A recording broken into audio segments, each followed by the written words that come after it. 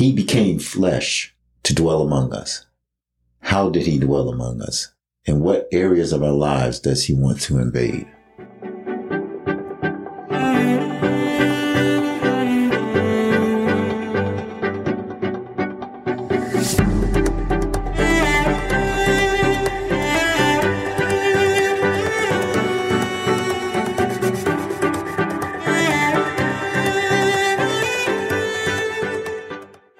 Thanks for streaming with us on It Was Found in My Heart, where we pray that the Spirit of God will help you increase in the knowledge of God and that you discover that you are known, you are loved, and valued because you are found in his heart. Now, we are doing a line upon line series in the book of John, right? That is correct. And we'll be sharing the things that we've learned or are learning and how we may apply these scriptures to our very own lives and possibly see things from a heavenly perspective. Amen.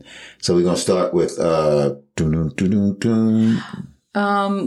to start reading from verses 1 through 13. Okay, chapter 2. And chapter 2 of John. Okay. You want to start that off? Sure, I can do that. On the third day, there was a wedding in Cana of Galilee, and the mother of Jesus was there. Now both Jesus and his disciples were invited to the wedding, and when they ran out of wine, the mother of Jesus said to him, "They have no wine." Jesus said to her, "Woman, what does your concern have to do with me? My hour has not yet come." His mother said to the servants, "Whatever he says to you, do it." Now there were set there 6 water pots of stone, according to the manner of purification of the Jews, containing 20 or 30 gallons apiece. Jesus said to them, "Fill the water pots with water." And they filled them up to the brim. And he said to them, "Draw some out now and take it to the master of the feast."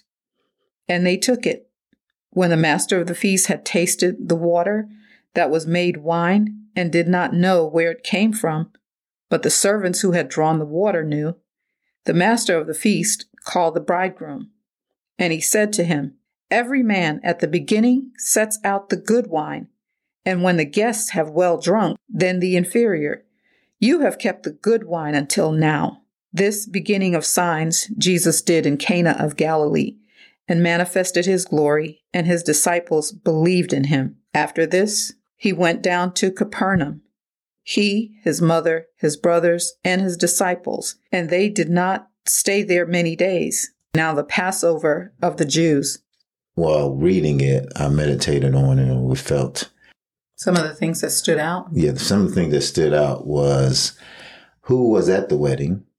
Did Jesus have an attitude with his mom?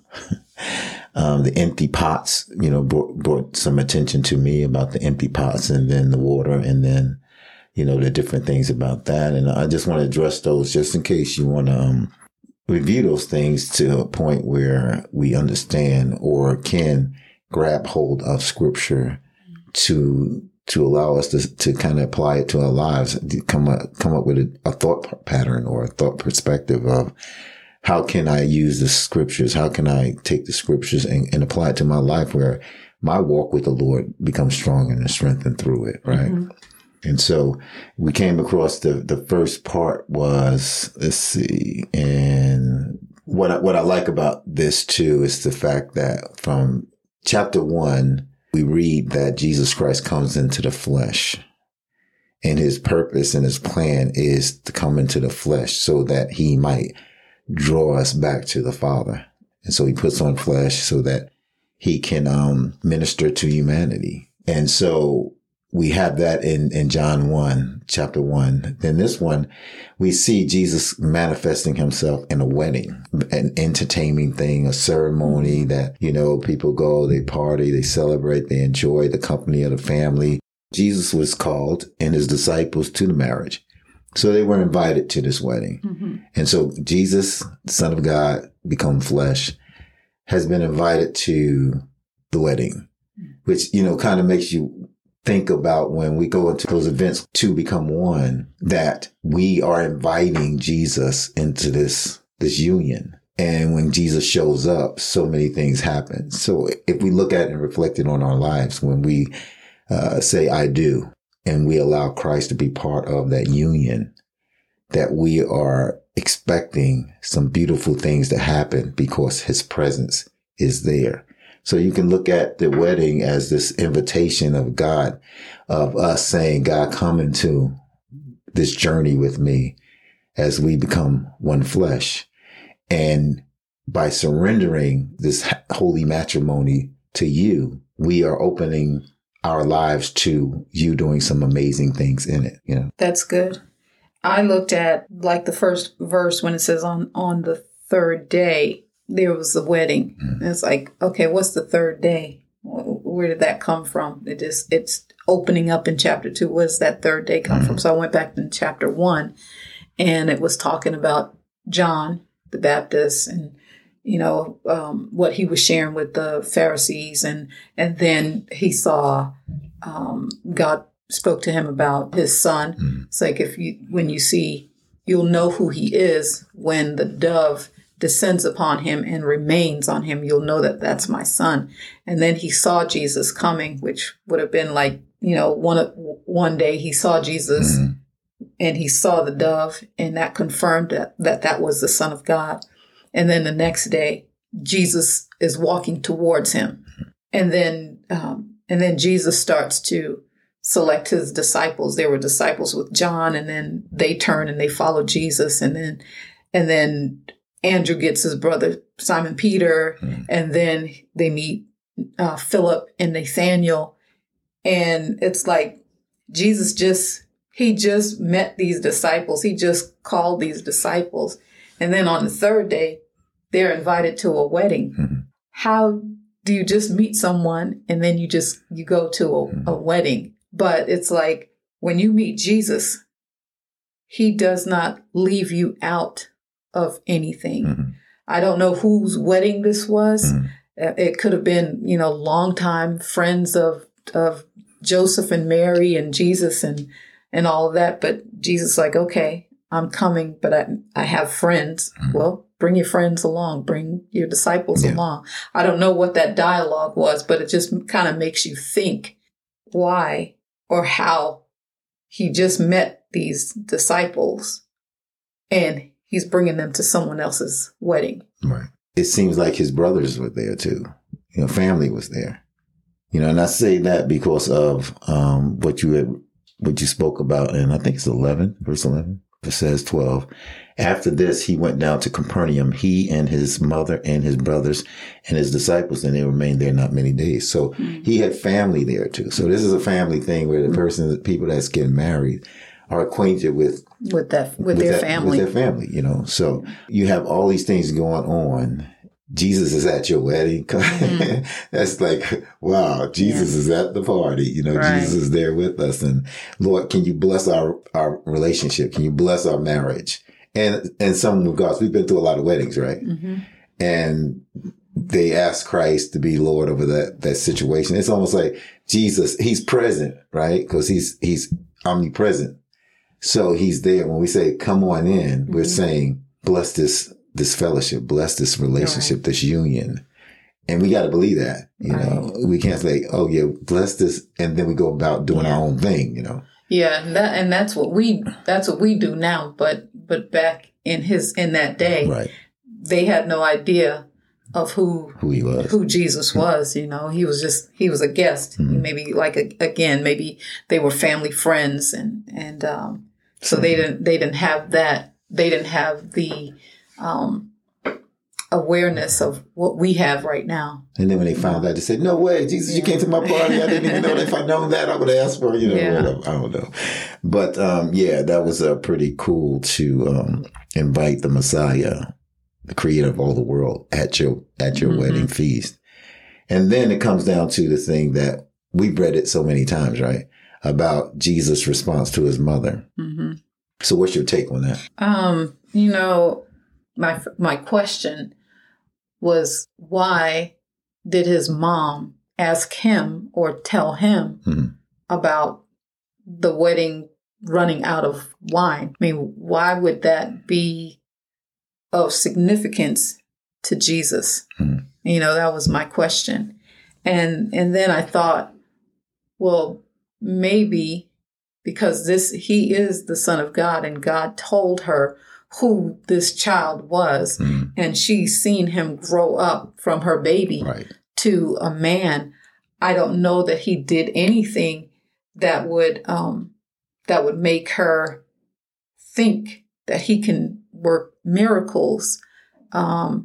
It's possible. Maybe the scriptures don't say it. It says that the miracle began at this wedding. So it was the first public miracle. Right. He could have had some private things that he's done, like the scripture says, I think it's in Luke, where Luke 2:51 is when where it says Mary, all these things that were told to her, she kept it in her heart. So she might have seen some things that he was doing, knowing how he was, knowing how he went to the temple and how he spoke as one with authority. He spoke and he was teaching the Pharisees and Sadducees of 12-year-old. Right. So she knew that he was special because God had already told her this. So maybe she saw something like that in him. That maybe that's why she said to whatever he tells you to do it. Right. Yes, that's pretty interesting too. And some people, let me go to this place right here where it talks about, did they know? Did she have an experience of him doing miracles before? And when I read verses 11 and 12, and it says, this beginning of miracles did Jesus in Cana of Galilee, and manifested forth his glory, and his disciples believed on him. Now, it says his disciples believed on him. Okay, it doesn't say his mom believed on him. It didn't say his brother believed on him. It says the disciples believed on him, saw his glory. So maybe mom and the brothers already seen some indications of this, even though it's not recorded in the scripture.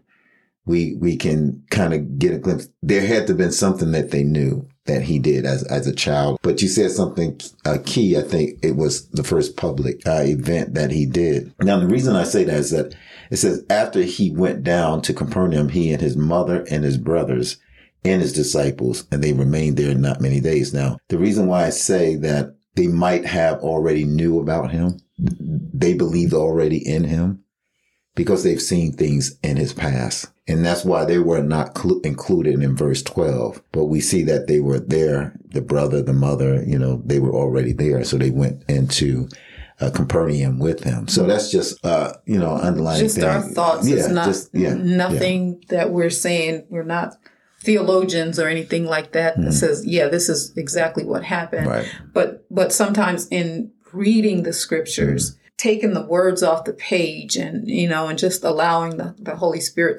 to help you to kind of imagine, what's going on there. Because sometimes we just read things like we can read this and like, what does the marriage of Cana have to do with me and my life? Right. But God didn't allow these men to write these words for no reason. There is something in there. Right. And culturally, and I just want to address the thing that, kind of like, Jesus, that was kind of cold how and so my perspective growing up in my culture, or just hearing the media and different things, when somebody say woman, that's it's very demeaning, disrespectful in some ways. Woman, don't you shouldn't have my food cooked, type of thing. And when I read that, being in the culturally where I was standing, I said my initial indication was, he's getting really snippy with his mom, Jesus. But we can overlook that, and I think we can overlook that by going to Luke. When Luke 2:51, I looked it up earlier. So he makes a statement earlier in this particular chapter. He says, "Don't you know I should be about my Father's business?" Right. And that could be kind of like a disrespectful tone too. Well, we could see it in that way if we don't stop and think of who's doing the talking here. Yeah. And then it says, and he went down with them and came to Nazareth, and he was subject to them. Mm-hmm. So if we look at the total picture of who Jesus is, now we know the scripture says, honor your mother and your father. Mm-hmm. If Jesus does not honor his mother and father, then he's not fulfilling a commandment that he should do that. So then he's sinning basically. Right. And so we know he didn't sin. So we know that he wasn't being disrespectful to his mother.